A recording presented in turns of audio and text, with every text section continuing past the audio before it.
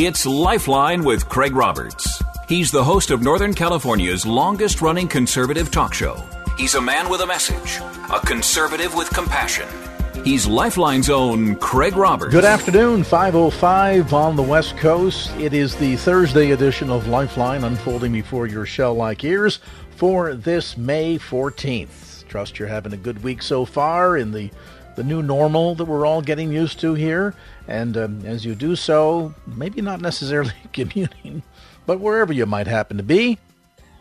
Delighted that you've decided to spend some time with us tonight, and as you do so, we're going to try to make it valuable for you and a wise investment. Got a great lineup of guests coming up later on in tonight's program, which I'll tell you more about that momentarily. That's what they call the tease.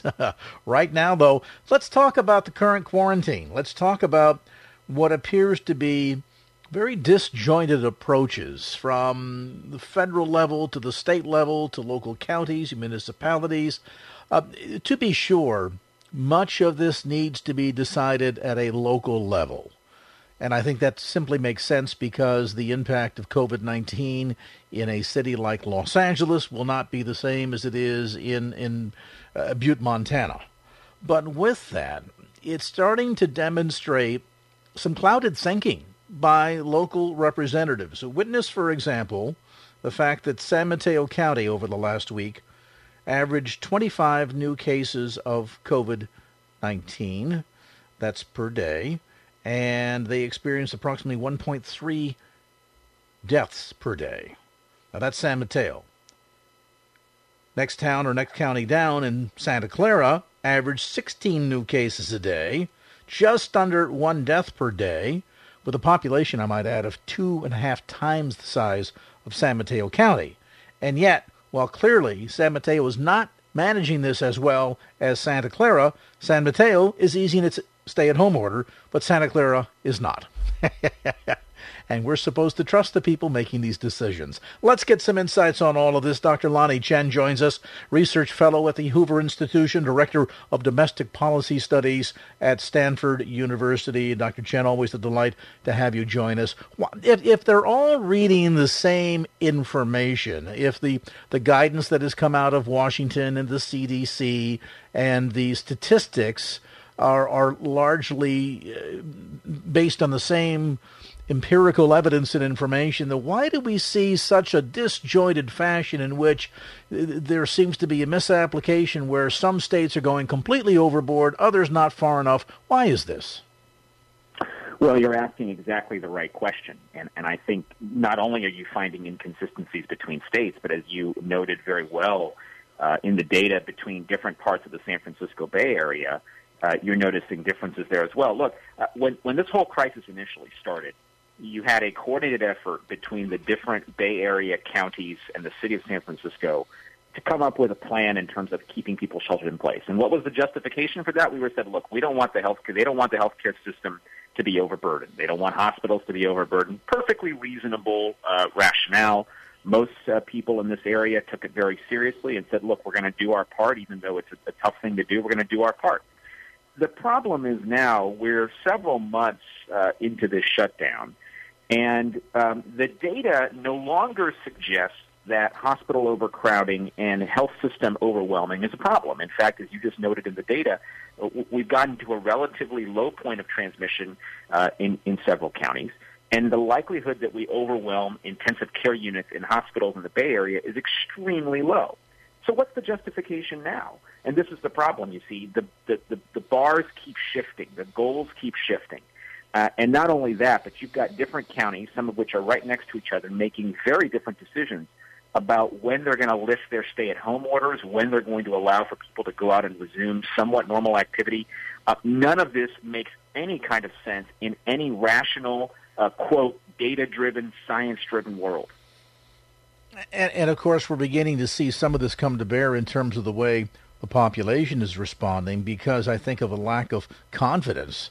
As a result, folks are saying, look, we just want to take things into our own hands because you're demonstrating we can't trust you because of the severe inconsistencies. And not only inconsistencies, Dr. Chen, in terms of application of who stays home and who doesn't, but even in terms of looking at the application of stay-at-home orders in light of laws.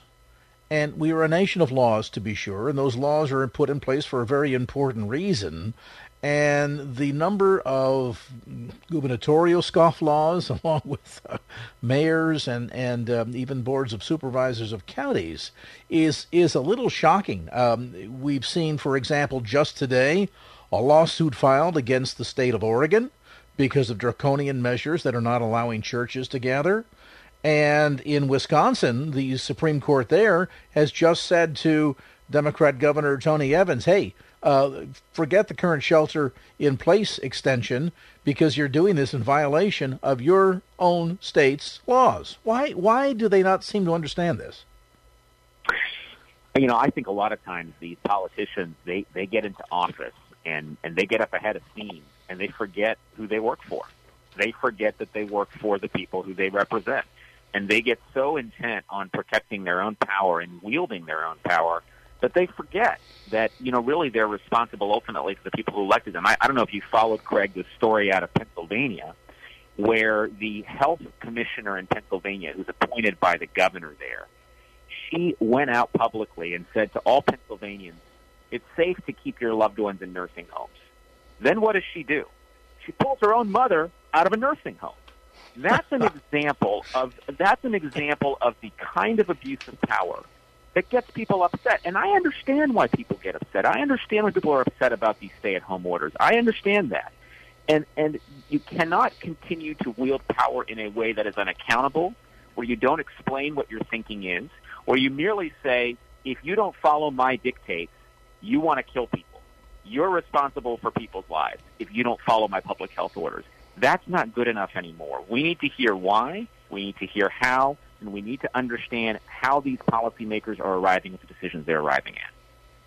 Well, particularly since they are impacting every one of our lives to the smallest degree and will undoubtedly for, who knows, maybe years to come in the wake of the economic damage of it all. I'm reminded when we were kids, sometimes there was always that challenge with our parents and that old notion, do as I say, don't do as I do. Well, if that was problematic dealing with our parents when we were kids, imagine how problematic that is when it's the governor who's essentially saying that. Do as I say, but don't do as I do.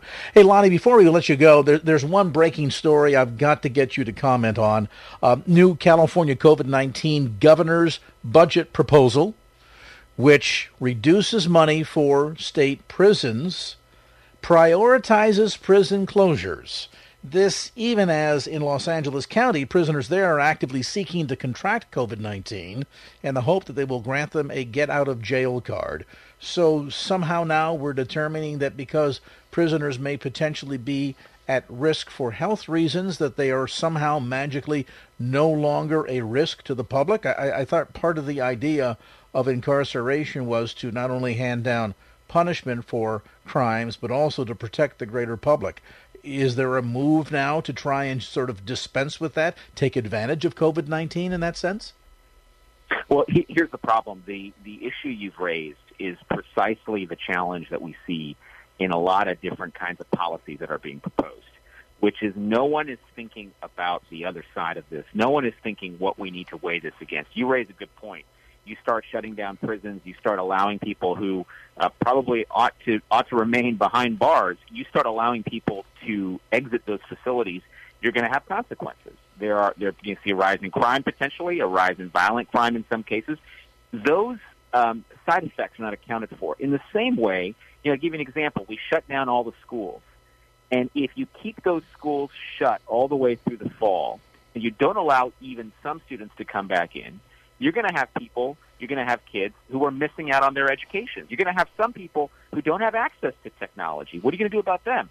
Or think about how, because we basically shut down healthcare facilities for the last couple of months, you're not going to have people getting early interventions for cancers, for chronic conditions, and that's going to cause further health problems. So we've got to be a little smarter about this, Craig. We've really got to think about what the impacts of policy are that are not just immediately, hey, what do I need to do right now to make it look like I'm trying to do everything I can to stop coronavirus. It's a worthwhile goal, but you've got to balance that against the other side, and no smart policymaker should be able to do this without balancing both sides of the story. And I think at the end of the day, listen, when the house is on fire, nobody blames the fire department when they show up and point the hose and put the fire out and perhaps in the process do some significant water damage. But the idea is in the moment, with the emergency raging, you do what you need to do to get the fire put out. But we're not in the moment anymore. This is not something that just was sprung on us yesterday. We've got 2.5, 3 months in. And to be proposing some of these rash policy changes without really giving thought to the broader, deeper implications long term is just not only absolute foolishness, but we think we've seen damage and pain and suffering in this country right now because of the disease aspect of COVID-19. Just watch what happens if this runs unabated and we allow the deterioration of our constitutional rights, the sanity of the way in which we are a nation under the rule of law. If you begin to dispense with all of that, the carnage that could be done to the future of this nation could be pretty significant, couldn't it? Oh, absolutely. I mean, we need to remember we are a country built on the rule of law. We are a country built on the governed being, the governing being accountable to the governed. And if we move away from these basic principles, it's going to be a big challenge. If we're no longer able to freely gather and worship our God, if we're not able to freely gather and express our point of view, those are significant problems.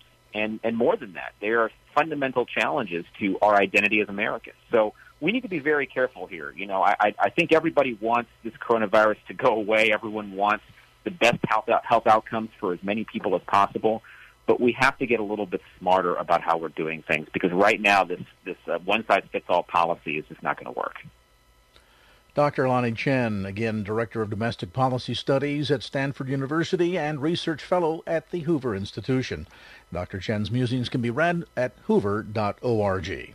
Dr. Chen, as always, thank you for being with us. We're going to carry on part of this conversation around the corner. Pete Hutchinson is going to join us. He's an attorney and the president of Landmark Legal Foundation. We'll talk about another area where we seem to have the house set on fire, and that is the whole issue of the fall general election. We'll talk about it as Lifeline continues. Get a look at traffic for you now, 5:17 the clock. And on traffic, we swing over to the KFAX Traffic Center.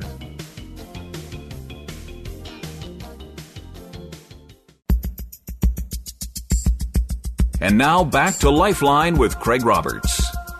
Discussing some of the hodgepodge fashion in which local cities, municipalities, the counties, and of course states are applying shelter-in-place regulations in the wake of the COVID-19 pandemic and the panicked fashion in which even 2.5 months into this, they can't quite seem to get their story straight. Well, that's compounded by another area of rising concern. And to be sure, it's seemingly a forgotten notion now that as we've been obsessed over the last 2 months with COVID-19, we have forgotten that we are in a presidential election year.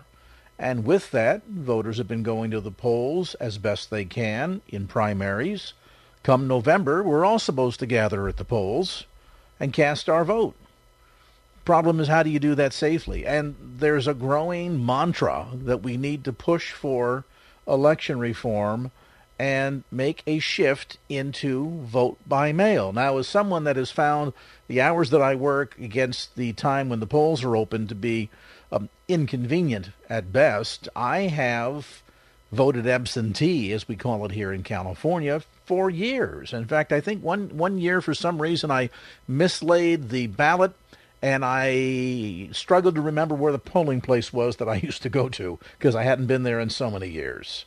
And while certainly there's a lot of convenience to the idea, is the notion that we move headstrong into the November election with vote by mail for the entire country a good one? Is it even a practical one? How about this? Is it even a legal one from the congressional viewpoint? Pete Hutchinson is a lawyer and president of Landmark Legal Foundation who helps shed some light on all of this. And while certainly there seems to be a growing number of Americans, Pete, thanks for joining us, by the way, who support the idea of this at least as an option, I have to wonder whether or not this rush to try and pull it off and do so in time for November is really a practical one. And I'll give you the setup question by saying this. If in my particular precinct, 10 people out of the 1,000 that are registered votes by mail, when they tabulate that information, you don't necessarily have to get it done on election day because the percentile of overall voting is generally so small it never, hardly ever impacts the outcome. But even if you did, even if you wanted to make sure that when you announce the totals the night of the election that they include all of the absentee balloting, you can handle that. But what happens when you shift it from not 10 of the 1,000, but 950 of the 1,000? And Americans do as we typically do with our income taxes. We wait till the very last moment, meaning the day before or the day of, to get the postmark. And all of a sudden now a local municipality, polling place, is inundated with thousands of ballots that have to be counted. I mean, as convenient as this sounds, is it even practical? Well, thank you for having me on your show. This is a terrible idea for a lot of reasons. The inundation of voting officials is just one terrible component here. The Postal Service is looking at a potential bankruptcy problem. They're going to Congress for aid. They are already becoming overwhelmed with postage, with mailing. But here's the real problem. And California is really a case study in how not to go about voting. You've got a system set up out there where people who are non-citizens can get driver's licenses, and when they go to get their driver's license on the form they use, it's the same form everybody else uses out there. There's a box to check for voter registration.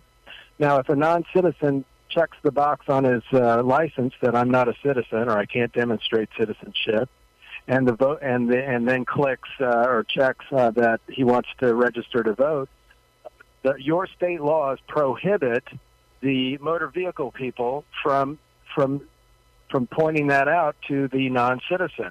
And then the license bureau, the state bureau, is not allowed to segregate out those people and let the Secretary of State know about it. So you have a system out there where you have the potential for ineligible voters to be registered. You also have the compound problem that, all these people who are waiting around for their stimulus check to show up, many of them aren't getting them because they've changed addresses in the last year. Well, these people file tax returns every year. Voter registrations are not done every year.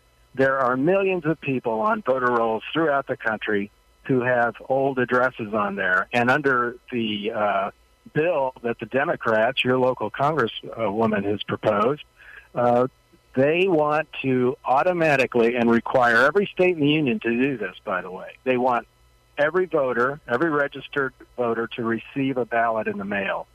Now, those ballots, who knows where they're going to go, who knows who's going to get them, and who knows who's going to cast those ballots. It's a very dangerous situation for the integrity of our voting system.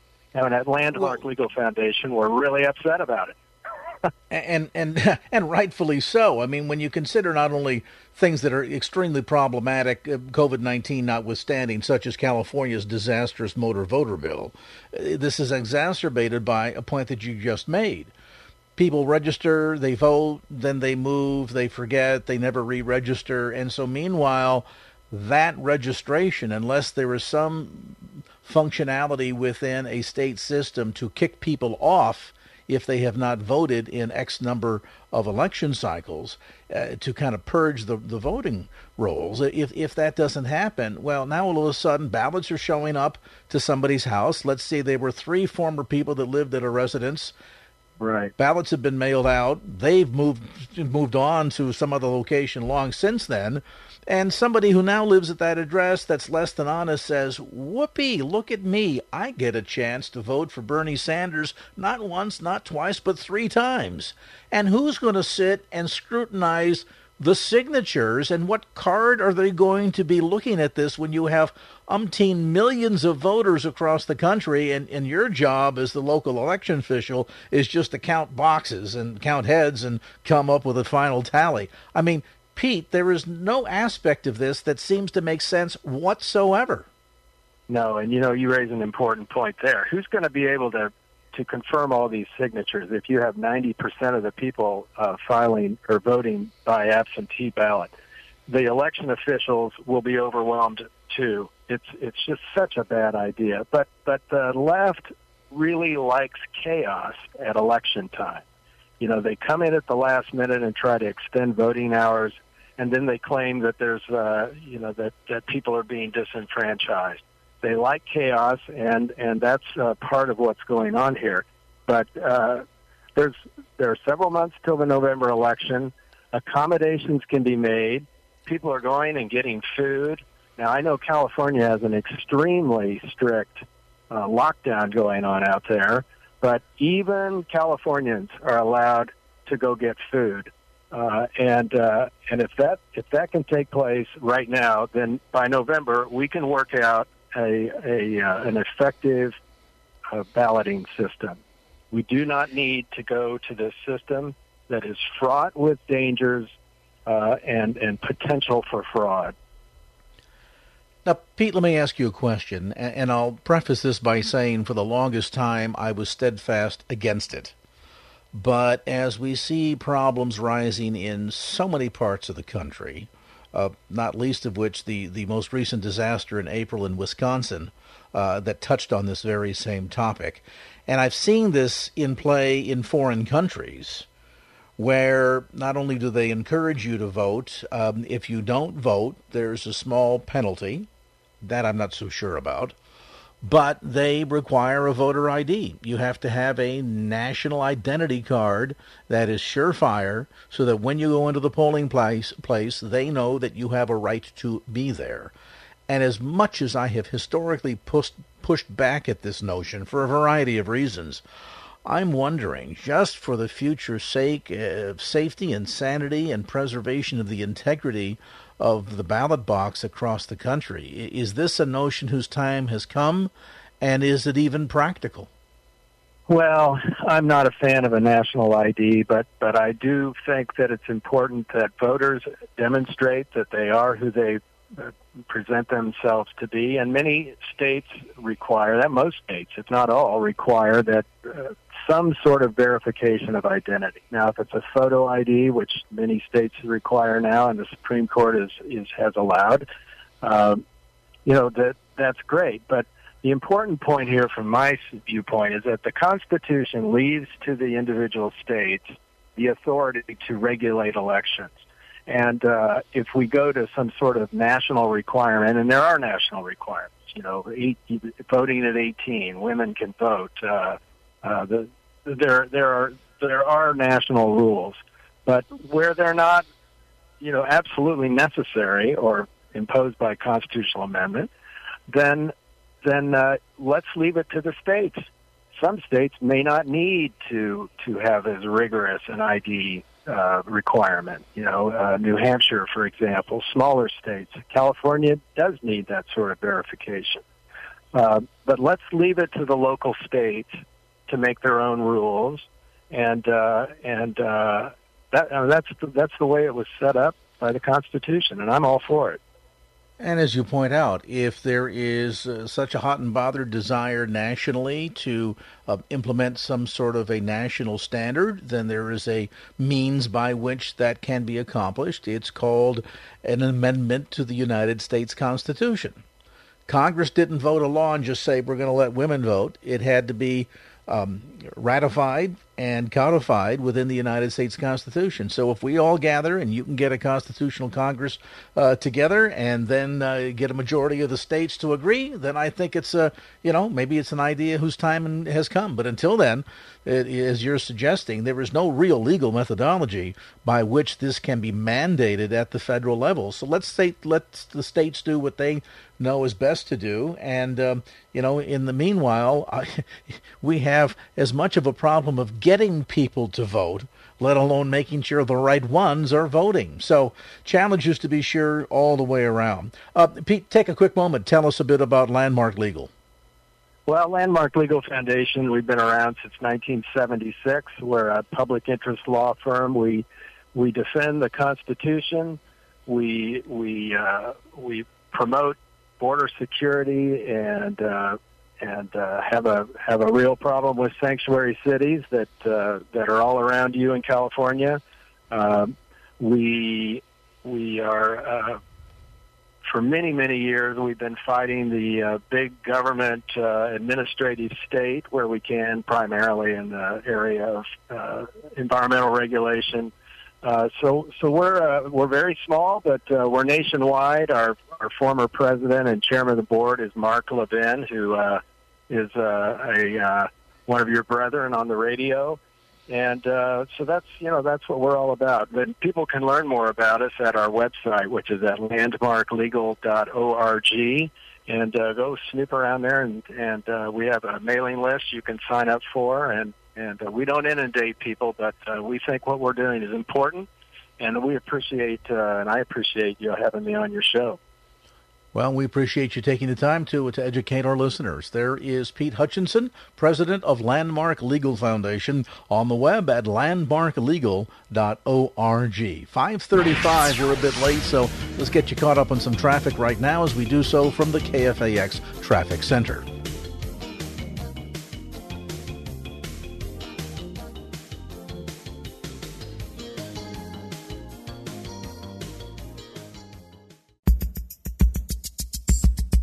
And now back to Lifeline with Craig Roberts. Over the last 2.5 months now, I guess, going on nearly 3, internet searches regarding COVID-19 and certainly Clorox haven't been the only online traffic that's increased with the spread of this pandemic. In fact, globally, a parallel surge has occurred in the consumption of online pornography. Pornography consumption is sadly often overlooked when it comes to the idea that some people think simply watching porn is dismissed as inevitable or something that, quote-unquote, just happens when people become bored or are temporarily unemployed.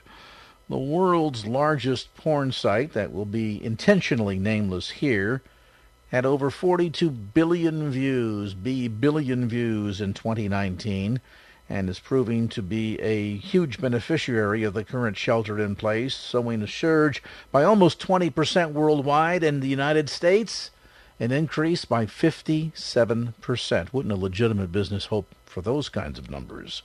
The apparent benevolence of the company in providing additional material for free should not distract from the underlying misogyny nor damage done to relationships by pornography.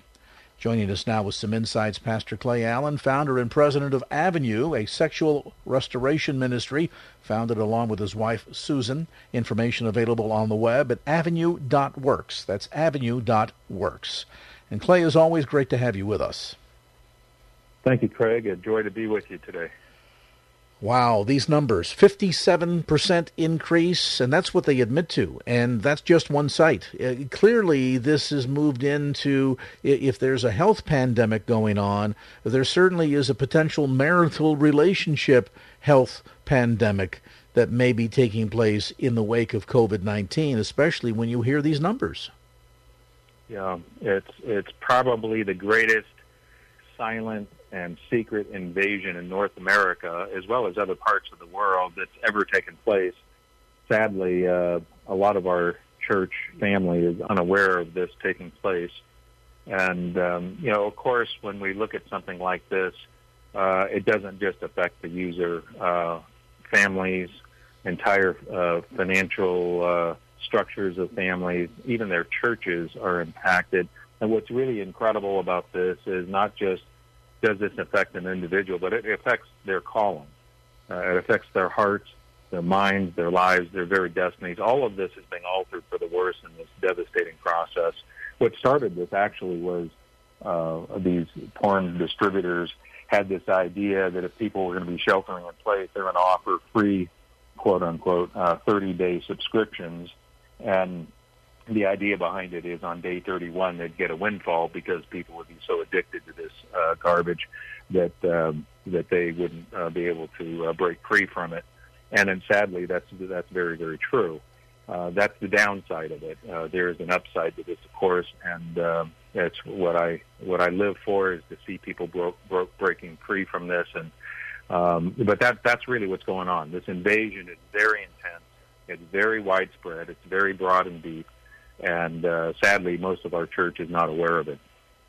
And the impact here, help us understand, the impact here is not simply things like an interruption of intimacy in a marriage relationship, things of this sort, an obsession that begins to almost like a abuse of some material substance, drug abuse, alcohol, what have you, that suddenly gets in the way and becomes a bigger priority over other things like going to work, caring for the family, and so forth. But don't we see a direct correlation between porn consumption and violence against women in particular? Oh, no doubt. Not only violence, but the trafficking issue is tremendous. There's so many things that come out of the consumption of porn. It's mind-boggling how much it fuels and elicit other activities and so forth. And let's be clear, when you say the trafficking issue, you are talking about human trafficking, essentially sex slavery, correct? Absolutely. And it's so terrible that when you see the average age and type of person that's involved in this, as far as who's being trafficked, it just rips your heart out. We're talking about children. And if you think that this is happening in some far-off country, I have the sad news to tell you that it's probably happening somewhere right near your neighborhood. And most of us are completely unaware of this. And what's fueling this is the entire porn industry and the consumption of this. See, this is never a static sin. When we talk about this, sin, the brokenness in this, it never, ever, ever stays the same. In fact, I would even say, because of the technology that we're involved with today and the high-speed this and that, what's happening is there's an accelerant taking place that's unprecedented. It used to be, 21 days to make a habit? Well, in today's internet and high speed, it no longer takes 21 days to get hooked on porn. It takes 21 minutes, sometimes 21 seconds. And I'm not exaggerating, because the type of porn that was offered on these 30-day subscriptions is so vile. It rapes the mind in such a way that it's profoundly devastating to the user, and it happens in seconds. All it takes is one look, and a person can be devastatingly addicted, and it's like no other compulsion known to man. And this is partly because God wired us to respond this way, but to our spouses, and not to illicit material like this. So when you see this take place, and you see that a man or a woman who's involved in this type of behavior is looking at something on pixels, it never, ever, ever satiates. And so he's looking, or that person's looking for something else. And so this is where you see the violence, the trafficking, all of this other types of behavior come into play, and it fuels it like nitroglycerin on a fire. And what's I think additionally shocking about this, to put it in perspective, regulations on this topic are virtually non-existent. I mean, certainly we have regulations in relationship to things like child pornography, for example. Not that ever really stopped anyone, but back in the day, I'm talking pre-internet days, you either had to get down to the seedy end of town in order to gain access to this, or if it got sent in the mail to you, the Postmaster General at least had some control, some modicum, as broad as it might have been, of community standards. But today, no such regulations exist, and anybody who's ever accidentally ran across something doing an innocent Google search knows it's pretty much no holds barred when it comes to what can be produced and made available for public consumption and for profit on the internet. You're absolutely right. You have no idea how profound what you just said is. when these porn distributors sent out their tens or hundreds of millions of quote free porn subscriptions for 30 days, there was no regulation. There was no way to limit the age of who consumes. And so what we're seeing now is very, very young people consuming this material. And when I say young, I'm not talking about teenagers. No. We're talking 8, 7, 6, 5, 4 years old. Yes. And this is happening in our homes silently and secretly. And most people are completely and totally unaware of this. And so they did this on purpose, of course, because all they're looking for is a buck. And they will be, unfortunately, very successful at this unless there's an intervention, unless there's a loving intervention. And that's what we hope and pray for and are a part of, is that intervention process to help somebody who's caught up into this type of tractor beam to get out of it, and to get out of it without further shame. I want to, when we come back after the break, pivot to that aspect of the topic, because there are people eavesdropping on this conversation right now that are confronted by this demon at this very moment. Wives that are watching husbands that have disintegrated into this torrent of pornography that has gotten a hold of them. And, of course, ease of access and being stuck at home has only exacerbated the problem. If you've just joined us, Clay Allen is with us, founder and president of Avenue, a sexual restoration ministry, founded along with his wife, Susan. Information available on the web at avenue.works. That's avenue.works, or you can call toll-free 877-326-7000. That's 877-326-7000. We'll talk about hope and healing as our conversation with Clay Allen continues after this. 5:50 on the clock. Let's get you updated on traffic.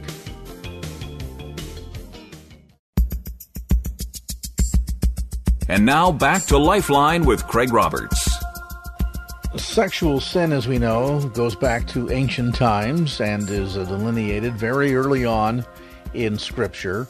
And yet, as much as Scripture never changes, the impact that this particular sin is having on humankind has increased exponentially.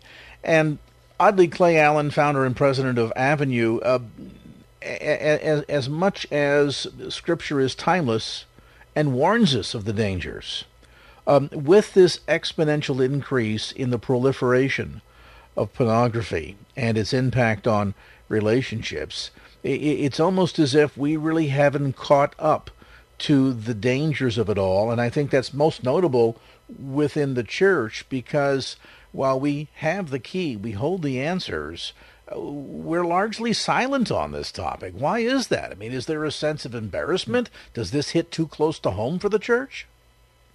You've asked a $64,000 question, Craig. There's multiple answers to that. I believe part of it is that the church as a whole would like very much to deal with this problem, although they see it as perhaps something too difficult to get involved in. They want to sometimes pretend like it's not really a problem, that this is just a phase perhaps in an individual's life. What they perhaps don't realize in that process is the absolute devastation that's taking place in a person's heart and mind and literal in that person's brain. The brain is changing rapidly as a result of porn consumption.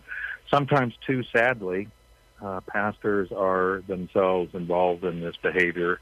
There's polls all over the place as far as what the numbers really look like, but the ones that I trust and look at show something in the neighborhood of north of 50%, somewhere near 60% of the clergy are involved in this type of behavior. So naturally, if that's the case, they don't want it coming too close to home where they may be exposed. And so while there is lots of answers, or lots of answers to your question, it leaves the question, the big question, how will we face Jesus when we face Jesus, because all of us will, in the process of providing the answer to rescuing, rescuing, and restoring people who are struggling. Whether we are struggling ourselves or whether we're beyond it or never dealt with this, the question is asked of all of us: how do we help our church family, our brothers, our sisters, get help in this area? And so, I believe part of the answer is getting the word out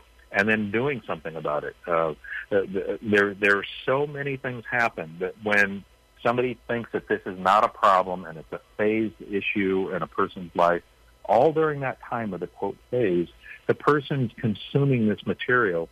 Literally, there are changes happening in that person's heart and in his literal physical brain that's happening so quickly and so devastatingly that the phase will be perhaps permanent, if not interrupted in a loving sort of way, and provided the antidote. And so there's lots of answers to the question. None of them are good, but there's about 7% of churches now actually doing something about this, according to a recent poll. And I see that this is happening more and more, so that there are more and more churches coming on board to do something about this, because this is really God's answer.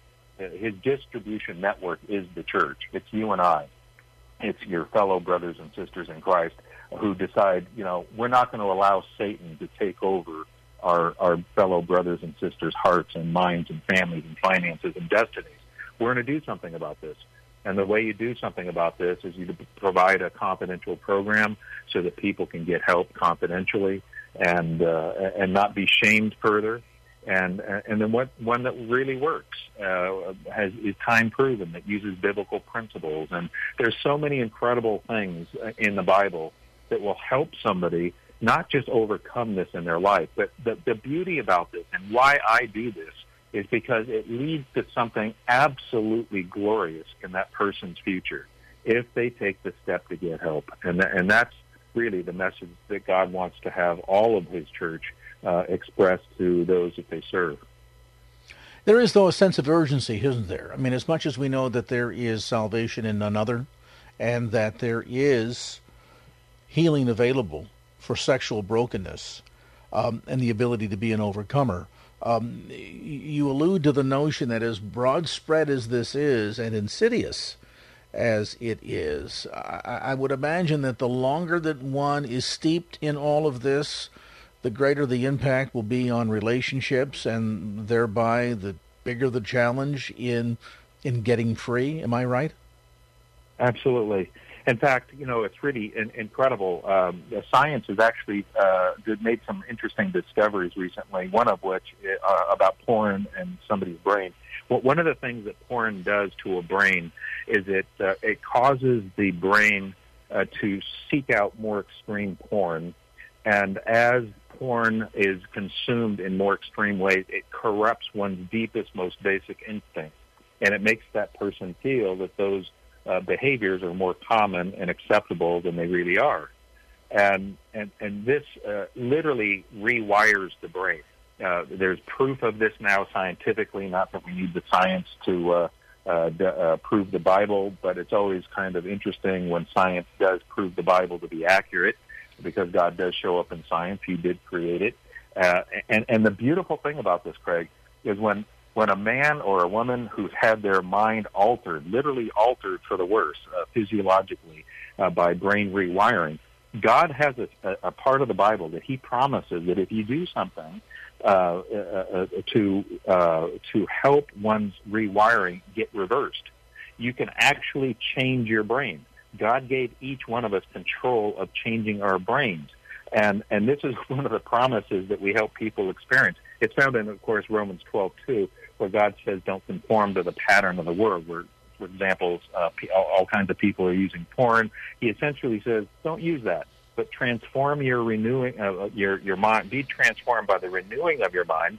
Then it says something very interesting right after that. It says, then you will know and test and approve what God's will is. And this is so incredible to me, and I've seen this happen in people that we have helped. Imagine that your brain wiring is like a pathway. And then when you use porn-driven pathways, as you use porn, when you don't use those anymore, what happens is those pathways start to disappear. And then as you focus on a new direction, the brain simultaneously lays down new pathways that direct you to those new good God things. It's at that point that God says, then you'll know what my will is for your life. How incredible. This is so profound. When somebody starts to learn what their God-designed destiny is, what their God purpose is, what their calling is, and then God says, I'm going to help you experience that. That's what's sitting on the other side of this that most people don't see and don't experience unless they get help. Help and healing is available, and I want to mention not only that this is completely private, this is a proven plan that has a history of results. You can find more information. Go online to avenue.works. That's avenue.works. You can also call toll-free 877-326-7000. That's 877-326-7000. As much, Clay Allen, as aspects of this needs to be worked out in a very private atmosphere, you do workshops and seminars, and you're willing to come to speak to men's groups and to churches about the impact of pornography and sexual addiction and what it has on the detrimental side effects to relationships, both horizontally and vertically. Absolutely, and I and my wife are living proof, along with thousands of people that we've helped, that this is real. This is not theoretical. It's experiential for us. We have lived it. We live in the trenches with helping people every single day all across our country, and we started it right here in the Bay Area. And it's our passion to help people understand how much Jesus loves them and wants to pull them up and out of this area of their life and to set them on a path to experience the brilliant destiny that God has for every single one of us to live. Information available on the web at avenue.works. That's avenue.works. Or call toll-free 877-326-7000. Our thanks to Clay Allen, founder and president of Avenue, for being with us. All right, 6:05, we're late. Let's get caught up on some traffic here. As we do so, we'll head over to the KFAX Traffic Center.